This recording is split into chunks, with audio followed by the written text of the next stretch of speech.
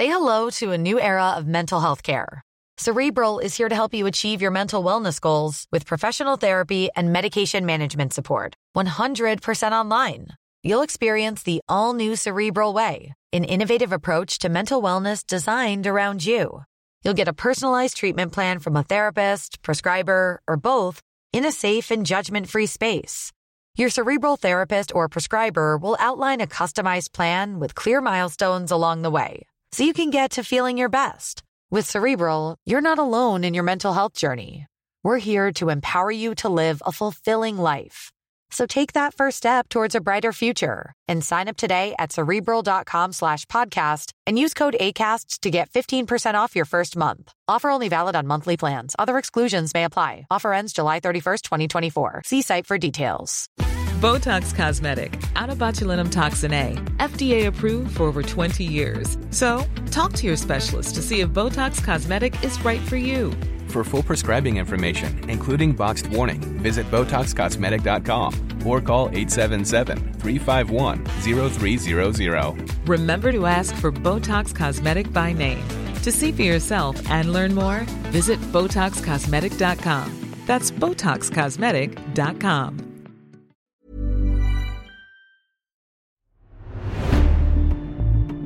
Hello, I'm Andrew Neil, and this is The Backstory, a series of in-depth interviews with people who have the power to shape events and to influence our understanding of them. My guest in this episode is a veteran Conservative MP who was first elected in 1987. He's been chairman of the party and after the Brexit referendum became the first Secretary of State for exiting the EU.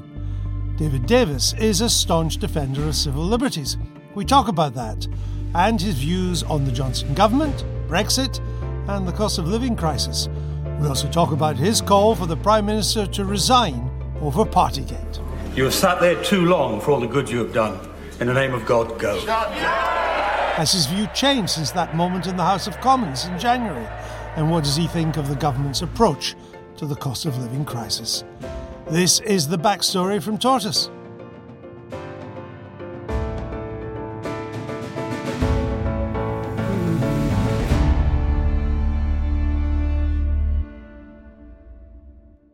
David Davis, when you were a shadow Home Secretary, you used to talk about bagging a ministerial resignation like big game hunting.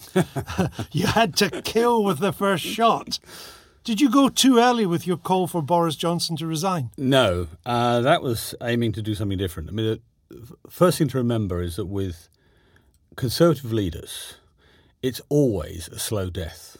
The idea that the Conservative Party is a ruthless organisation that sets about dispatching rapidly its failing leaders is just not true. I mean, Theresa May took 2 years to go.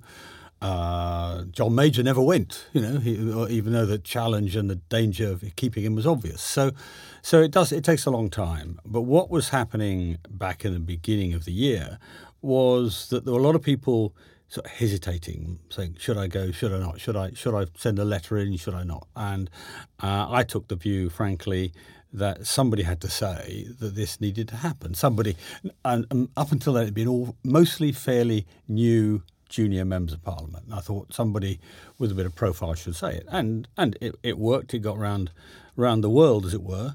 But it will still, I said at the time, I was interviewed shortly afterwards, just for 5 minutes, and I said, the thing I fear is a death of 1,000 cuts, that it spreads gradually to the rest of Cabinet and then to the rest of government and takes until the autumn to happen. And that, I fear, unfortunately, is all coming true. So you think it is still death by 1,000 cuts and that he will, Mr. Johnson, will be gone by the autumn of this year? Yes, I do. And the reasons, in essence, are the problems keep coming. There's a pipeline of them. There are others to come down the road. There's PPE.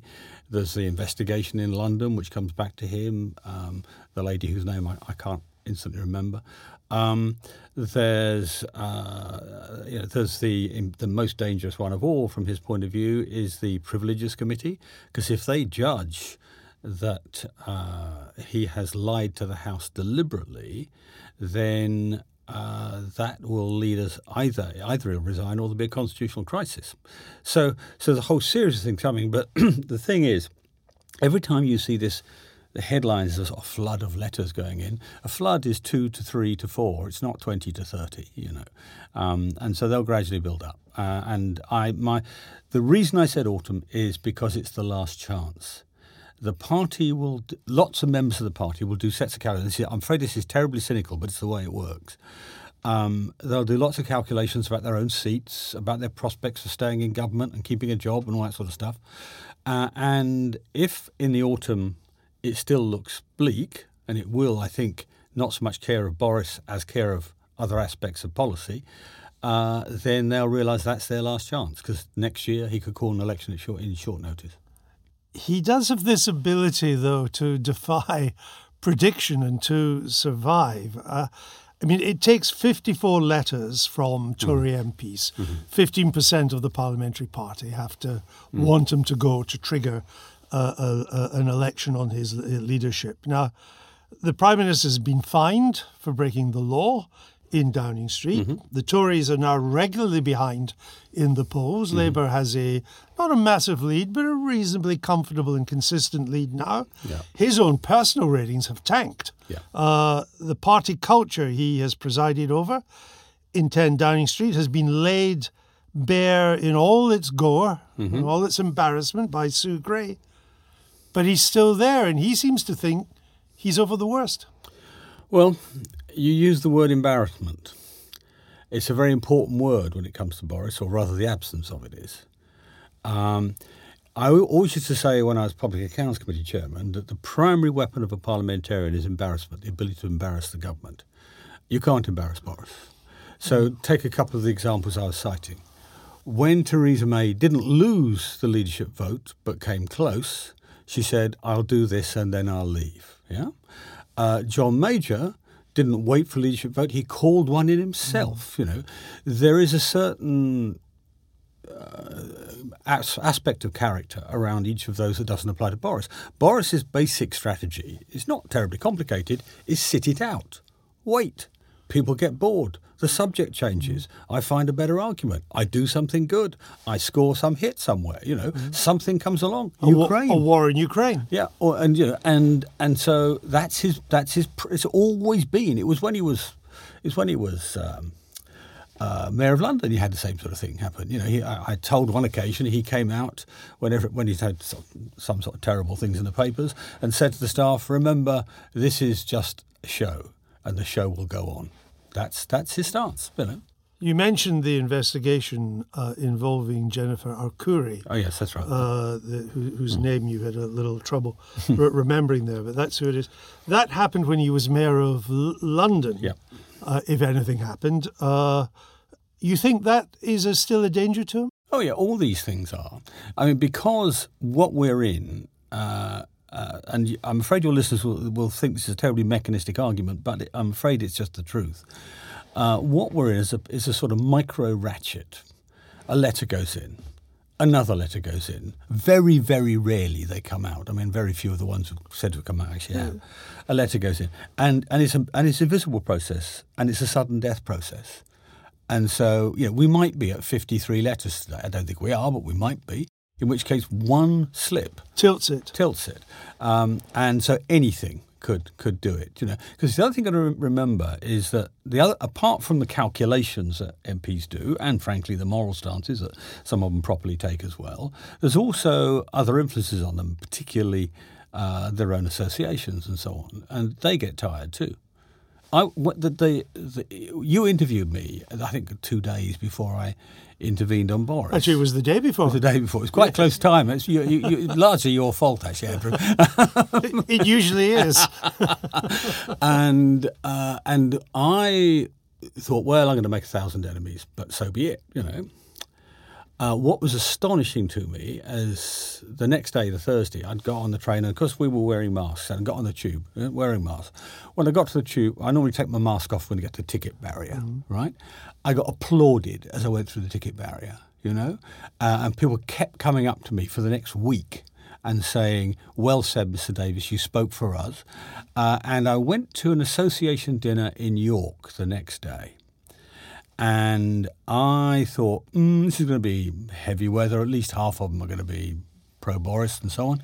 Turned up, 100 people, 4 pro-Boris, 90 odd the other way, And so, I think this is percolating back. And as I say, it's a sudden death outcome. But the biggest threat must surely be the Parliamentary Privileges Committee. That is. But the bar is quite high. It's not enough that he misled the House. It's deliberately. It has to be deliberate. This is where people will have to make a judgment. I think had there been, 4 or 5 fines, there would have been a problem, and I'll come back to why in a second. Or had there been a dozen photos, there would have been a problem. Why do I say that? Because broadly Boris's line has been, I wasn't told. Well, I wasn't told doesn't hold up if you were actually there. Yeah, I think. And you're holding a glass of wine. I mean, I'm not prudish about having a drink of wine, even at work, frankly, if you're working 24 hours a day.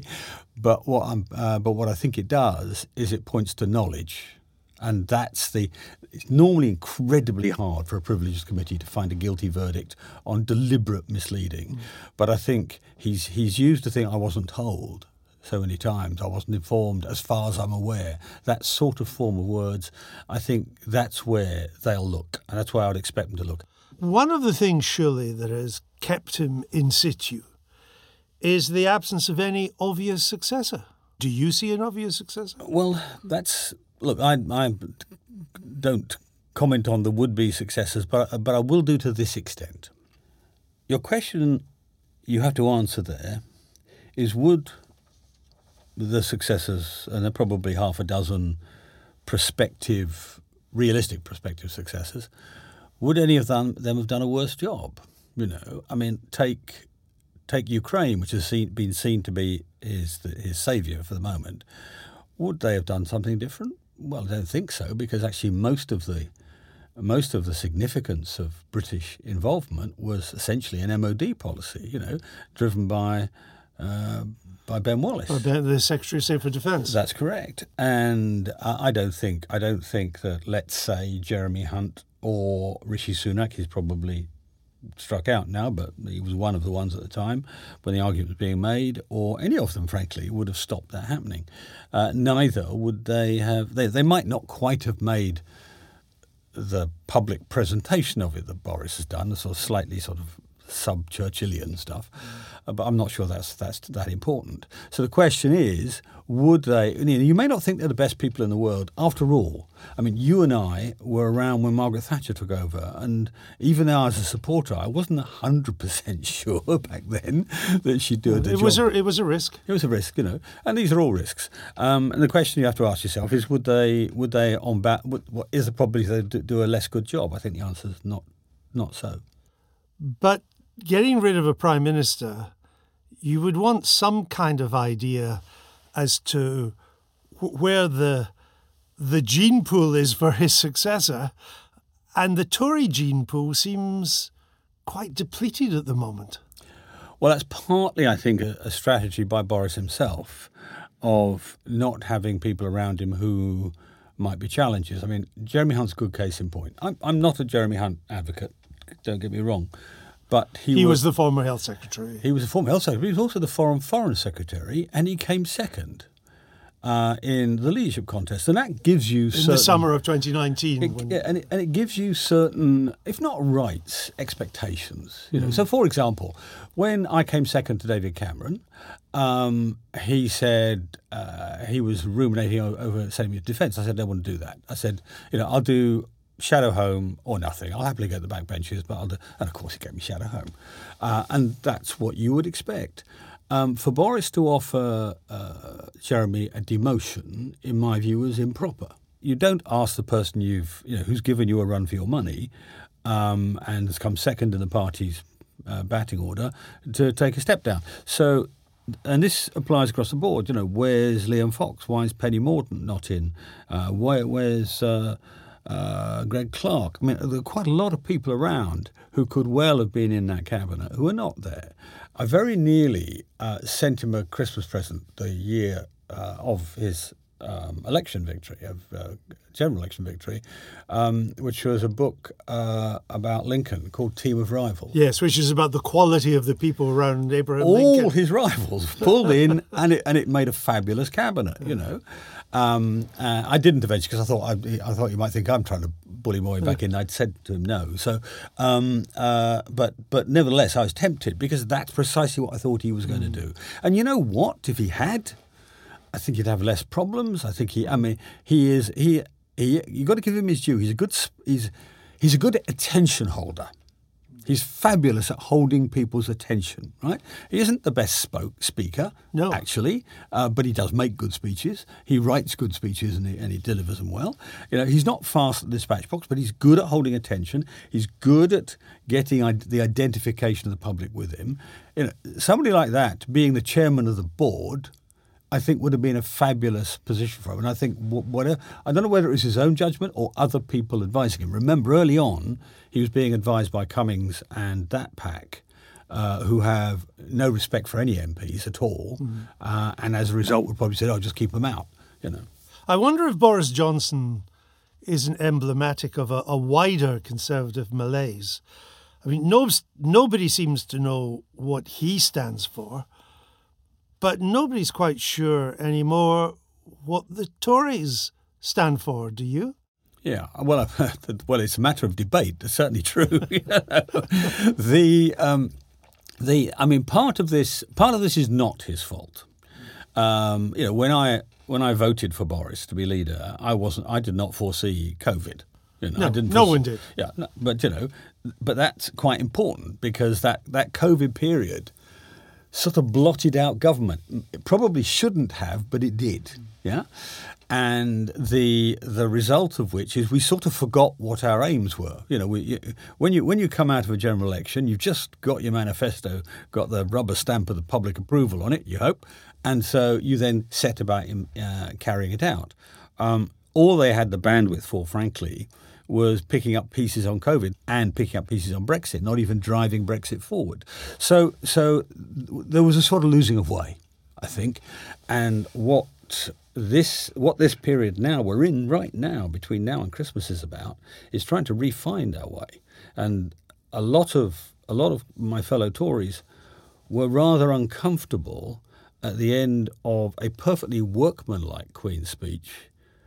But it wasn't a banner-flying Queen's speech. It wasn't a Queen's speech saying, we're back on an even keel now, broadly. It's time to get back to being Conservatives. And that's not showing at the moment.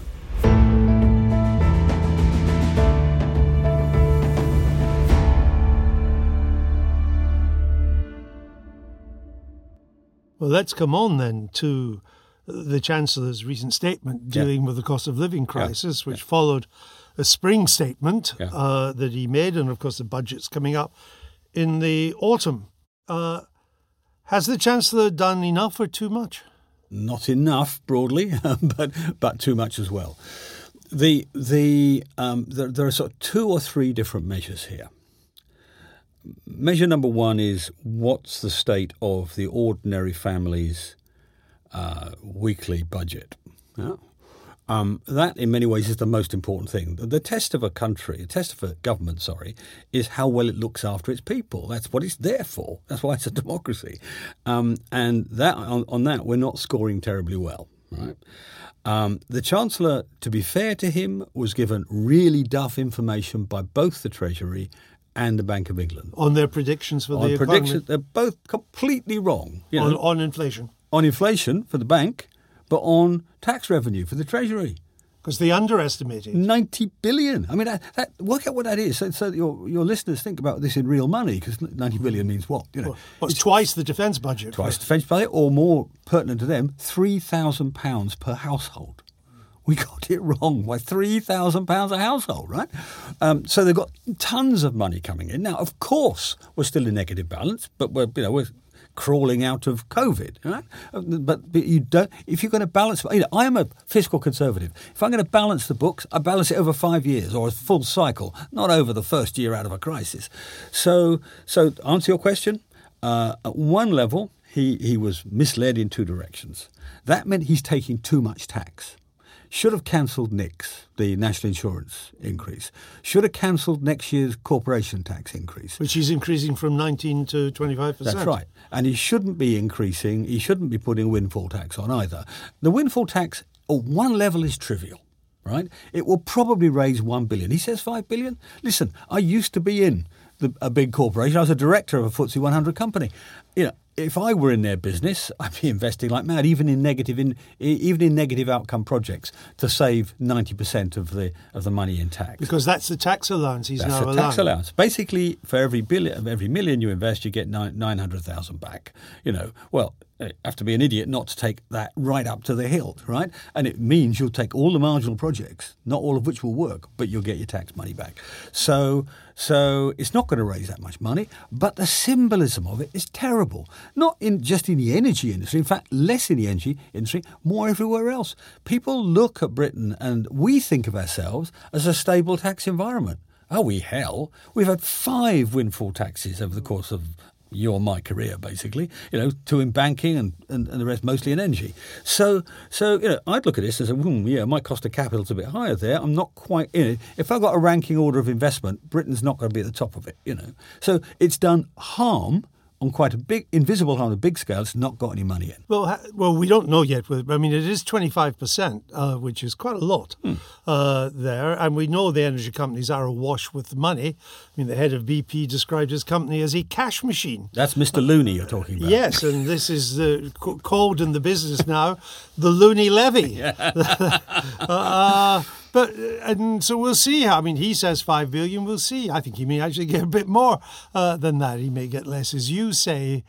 But there was a case for doing it, was there not? Because it isn't going to affect the investment plans. Not the first cycle. Mrs. Thatcher did it. Gordon Brown did it. Not all in the energy companies, but it was a windfall tax. Gordon Brown did it. We had 10 years of solid economic growth. George Osborne did it as well. It doesn't seem to be the big, one way or the other, it doesn't seem to be such a big deal breaker. Well, for me, firstly, even if he gets 5 billion, this is in a 90 billion. Bear in mind the error margin is 90 billion now. Yeah. I'm afraid so it's a long way inside the error margin. It's a third even of his forecast increase in help this time around at his maximum. Because he's putting in 21 billion to help when he gets 5. What you're really saying is that because the Treasury forecasts were wrong, because tax revenues were more buoyant, because he was taking out the furlough money and other pandemic spending, that actually he had enough money to do the package to help families without a windfall tax. That's, I think, what you say. That's exactly right. He had enough money. I'll go further than that.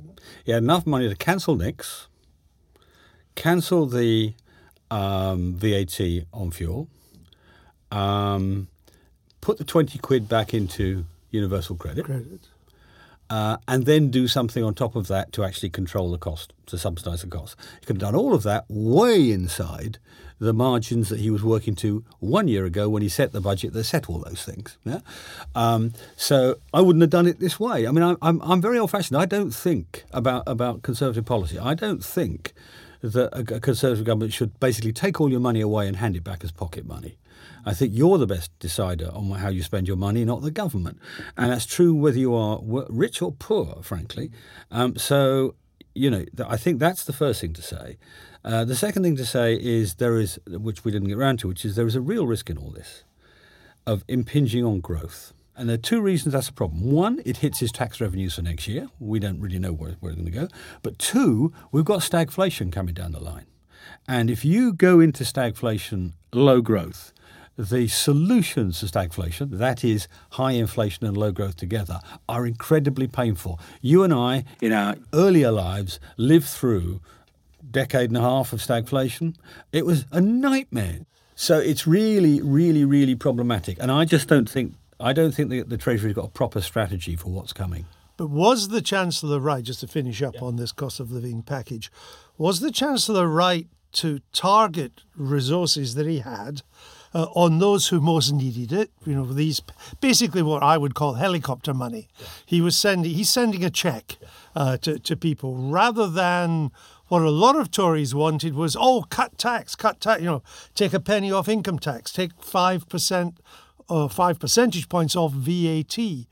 Was he right to do it that way? Because these broader tax cut ways would have also resulted in more money for a lot of people who weren't necessarily first in the queue to get more money. No, they're not. But the simple truth is we collected last year the greatest quantity of tax ever in the history of this country, ever. We are at the top end of the tax burden. We need to bring it down. I would have altered the balance. You're quite right. I'd have altered the balance to give as much back actually not to take away in the first place, as much as possible from most people. The national insurance rise was clearly a big mistake, was it not? Huge mistake. And it didn't have to be done. It was completely unnecessary. To put the numbers in context, we talked about the 90 billion error.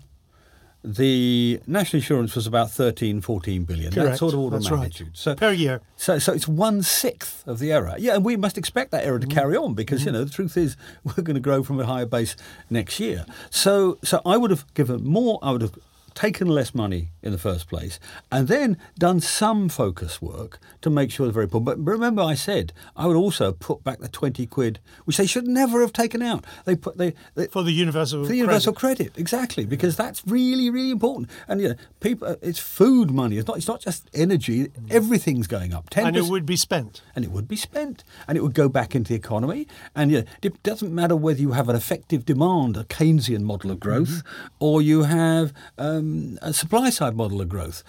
Both of them will be helped by lower taxes and putting that money back into universal credit.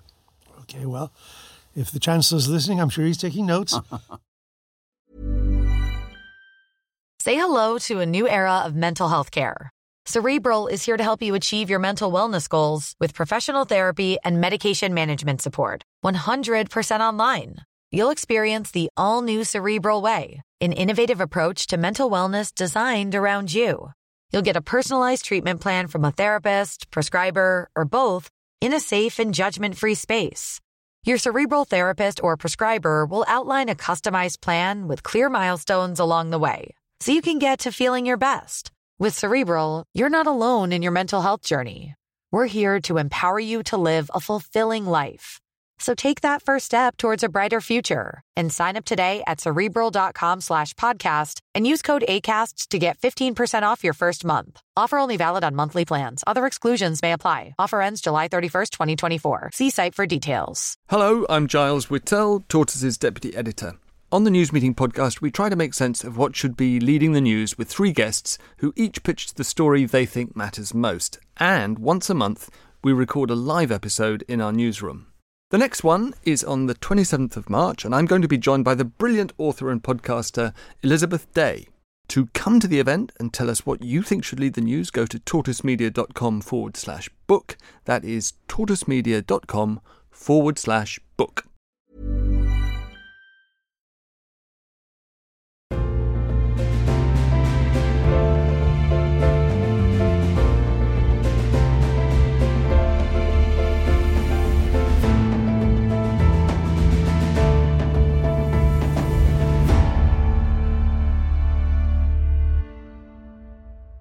You were a leading Brexiteer. Are you disappointed by what Brexit has delivered so far? Well, let me put it this way. 3 things to say. One, that the roof haven't fallen in. We haven't had the George Osborne disaster. The punishment budget. The punishment budget and all that stuff, If anything, slightly better than other people in this game. Number 2, we haven't, however, made the rapid progress on regulation that I would have liked in the new industries. I don't care about the rest. In the new industries that we should have done. And thirdly, I'm afraid the very reason I resigned from the cabinet, which all flowed from Northern Ireland, when Theresa May said to the Commission she would accept full alignment between the north of Ireland and the south. She did that without telling me, and that's why I nearly resigned on the spot. Which meant full alignment with the EU. Full alignment with the EU, which then gives us either an internal border or a crisis, and that has not yet been resolved. Which I want to come on. Yeah. But people didn't vote for Brexit because the roof wouldn't fall in. What have the benefits of Brexit been? Well, one of them is just democracy, frankly. I mean, let me.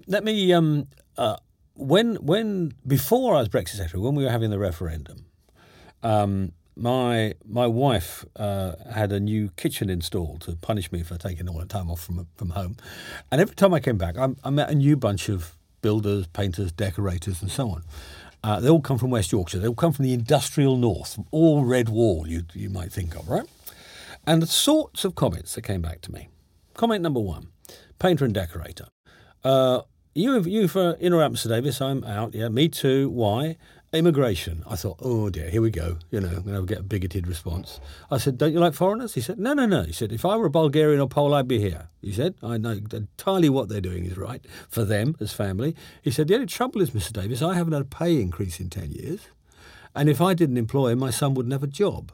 Well, we're not in that position anymore. If anything, we've got a labour deficit in the country. Well, we have 1.3 million vacancies, which is a record, and non-EU immigration seems to be at record levels. That's right. Did you tell the builder that? Oh, yeah, well, I did. I said, you do understand we'll be opening it up. It won't be for painters and decorators necessarily, but for doctors and people like that. So overall, has it made any difference to the immigration numbers? Well, because it was a numbers concern for a lot of people. Well, it was. That's my point. It was an effect concern, on his own wages and so on. And you're beginning to see that come through. Now, it means we've got to solve other problems about labour shortages, but at least we got control to do. Which may mean more immigration. Yeah, it may do. But, at least we control it and we do it in such a way it doesn't harm our own people. But the second one, let me finish. I am struggling to hear the benefits so far. Well, no, that's one. The second one was a comment relating to the punishment budget. And you remember the £4,000 penalty in all that. Indeed. And as I drove in, I got out my car, this guy who runs his own building firm said, Mr. Davis, can you tell Mr. Osborne from me, £4,000 for my freedom, cheaper the price? And he's talking about our right to make our own decisions. And that's actually important. It's not very visible, but it's important. But I'm not quite sure what decisions we're now taking. For example, One Vision, it's a shorthand which covers as much as it illuminates. But One Vision was called Singapore on Thames. It was a daft one, but never mind. But it was a Tory vision. It was we'd go for lower tax, smaller government, fewer regulations, and regulations which were more suited to Britain rather than Europe-wide. But since we left under this Conservative government, we've got higher tax, bigger government, and just as many regulations. So it wasn't Singapore on Thames, was it? It was Paris on Thames. The reason you see me smiling, I mean, your audience can't see me smiling, is that it's the person who coined Singapore on Thames was Remainer-in-Chief Philip Hammond, of course. And it was why I went to Vienna and say, no, this is not what we mean. We don't mean massively rewriting the regulation of all the conventional industries. It's the new industries that matter. And we have got some move on that. We are moving on that. But that'll take time to deliver. And I make no bones about that, Andrew. It will take time to deliver on the regulatory changes. Are you disappointed? No. Let me be accurate. I don't think we have done as good a job as we could have done, but I don't think that Brexit was wrong. I just think it's going to take longer to deliver. And part of that's COVID, and part of that's the deflection of the current government.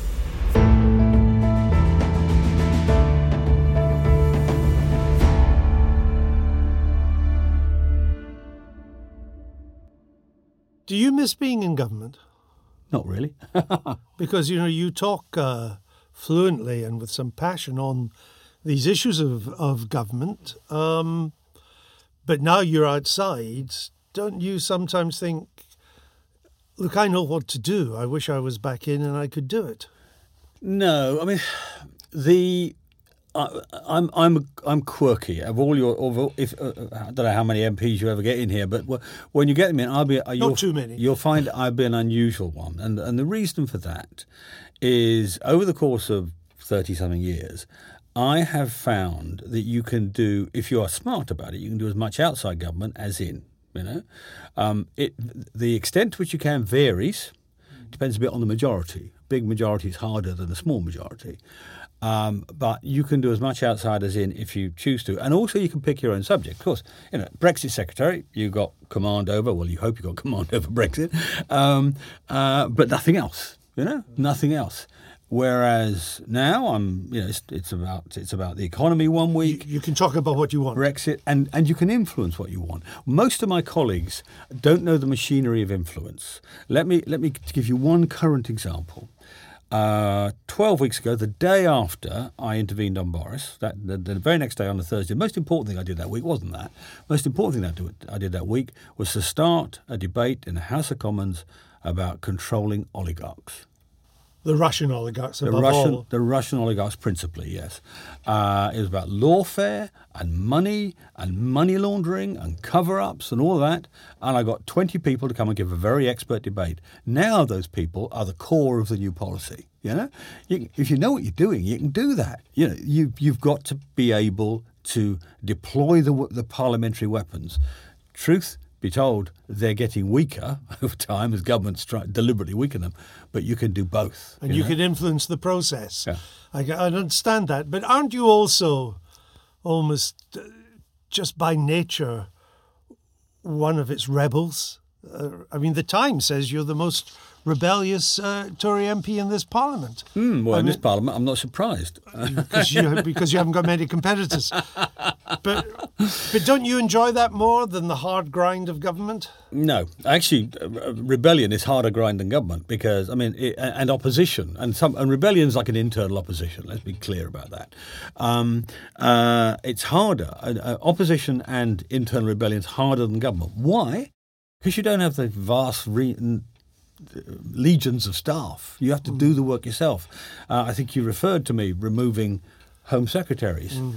That was like doing a non-stop finals exam because you're poor. I know you of all interviewers pour through the data. You love reading the background and you love understanding the details. That's what you have to do if you are an opponent of the government in power. So, whether it's as rebel or as opposition. So it's harder work in many ways.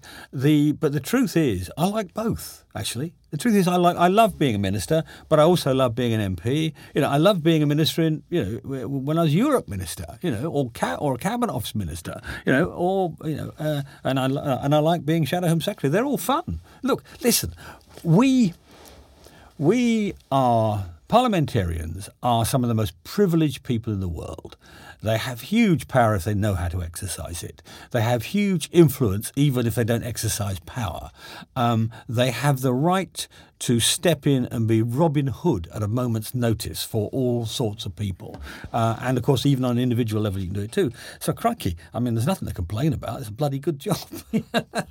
One thing that you've campaigned for on several fronts, particularly when you're on the back benches, has been civil liberties. Where does that come from?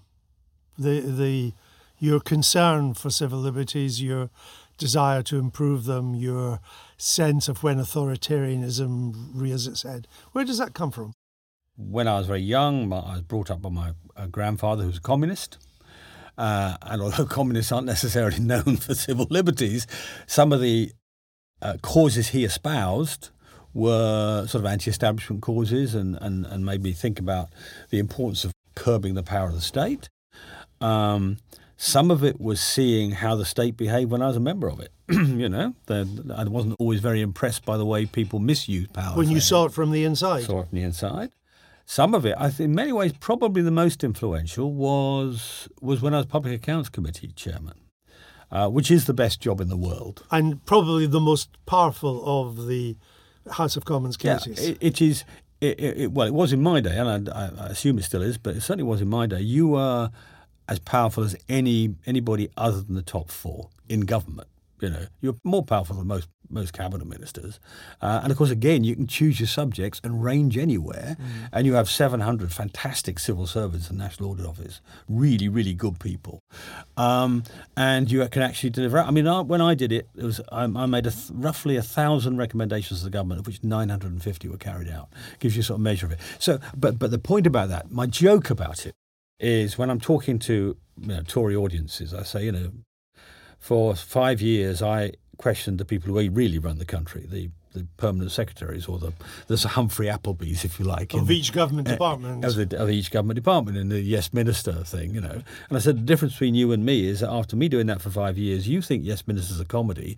I know it's a training film. Given your interest and support for civil liberties, when you look at what the government is doing with the online safety bill, which is currently going through Parliament, or the policing bill, or some various others, do you detect an authoritarian drift to this government? Because given that Boris Johnson's always thought to be a kind of libertarian...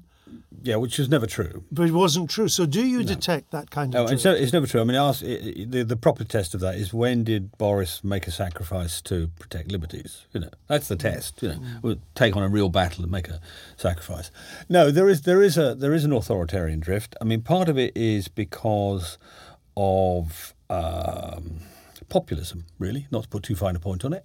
Playing to the crowd. Yeah, the Rwanda policy is an example, for example. The dealing with the illegal migrants. Yeah, sending illegal migrants or illegal asylum seekers to a country which has got malaria, dengue fever, schistosomiasis. I mean, you name it. If we sent prisoners there, I think we might be in court, So, criminals. Well, you might be in court anyway. Yeah, we might be in court anyway. But so you've got all of that sort of stuff. And also, I mean, there's a degree of thoughtlessness again. Let me give you an example. There was a thing called the Overseas Offences Bill.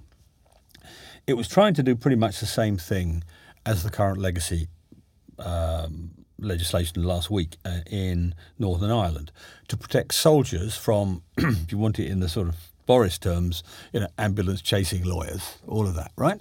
And the Overseas Offences Bill was because they were worried about people coming from Afghanistan or Iraq and chasing down soldiers and prosecuting them years and years afterwards, right? I said to them, you do this, you're going to be in terrible trouble because, you can't put a statute of limitations on murder or torture, or war crimes or genocide, And they just ignored it and just until I got George Robertson, ex-head of NATO. Indeed, former Labour cabinet minister. In the Lords, and 6 chiefs of defence staff to sign the equivalent of my amendment in the Lords, and all of it. And I also got the International Criminal Court to write them and say, by the way, we'll prosecute if you don't.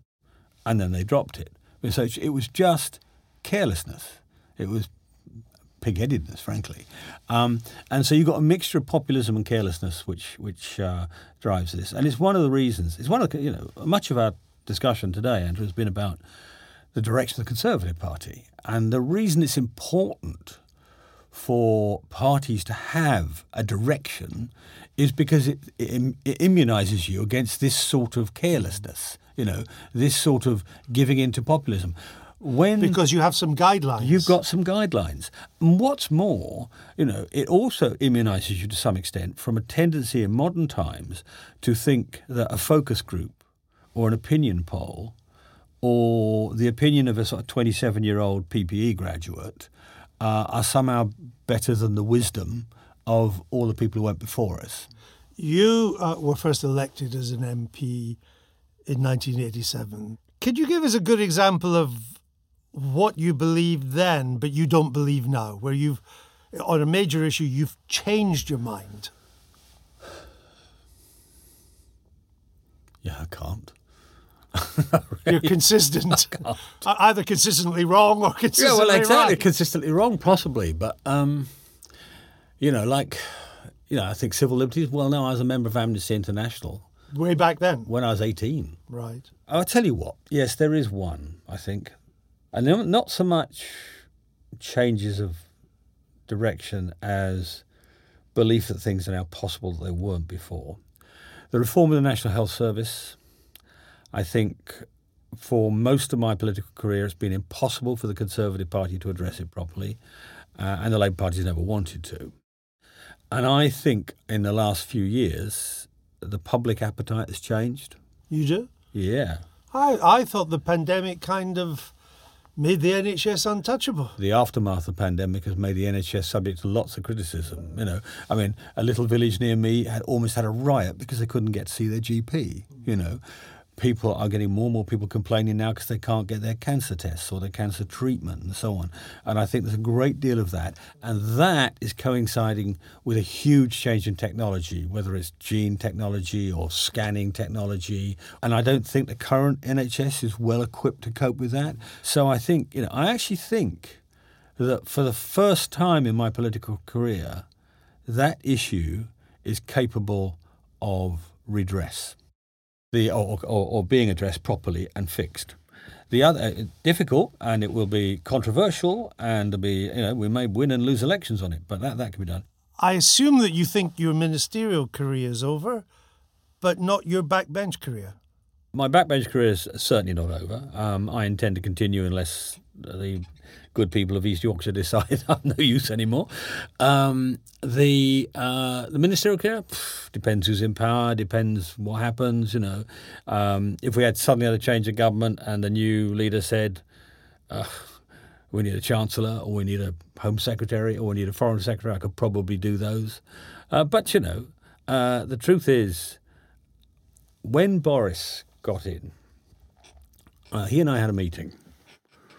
And he thought I was going to see him about a court case I was bringing against the government. I'm afraid I said, no, Boris, you're going to lose the court case. Let's not talk about that. So he threw everybody out the room. And he said, what do you want? I said, what do you mean, what do you want? What do I want? He said, well, if you hadn't resigned, I wouldn't have resigned. And if we hadn't resigned, we'd still both be sitting here talking about withdrawal agreement number 14 and a half. I said, yeah, I know that. That's why I resigned, to stop that process. He said, so what do you want? And I said, nothing you can give me, Boris. Because, he'd allocated the jobs that might have been interesting. At that time, it turned out I had a personal family issue about a disabled child to sort out. And, I wasn't interested at that point in time. But you never know. You never know. So I don't write it off completely, but I don't lie awake at night or any other time worrying about it, because precisely what I said, you don't need to be in government to make a big difference. David Davis, thank you. My pleasure.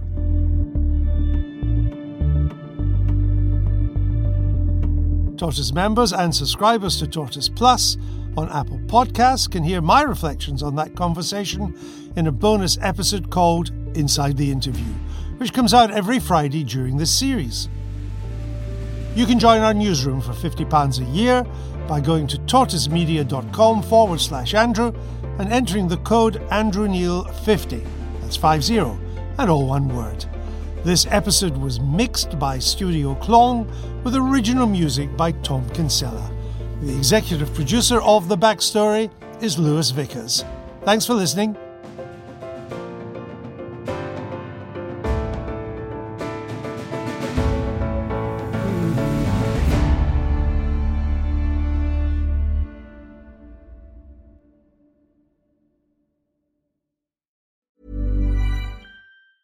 Hello, I'm Giles Whittell, Tortoise's deputy editor.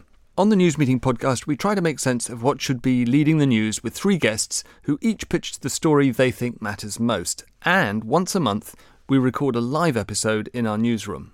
The next one is on the 27th of March, and I'm going to be joined by the brilliant author and podcaster Elizabeth Day.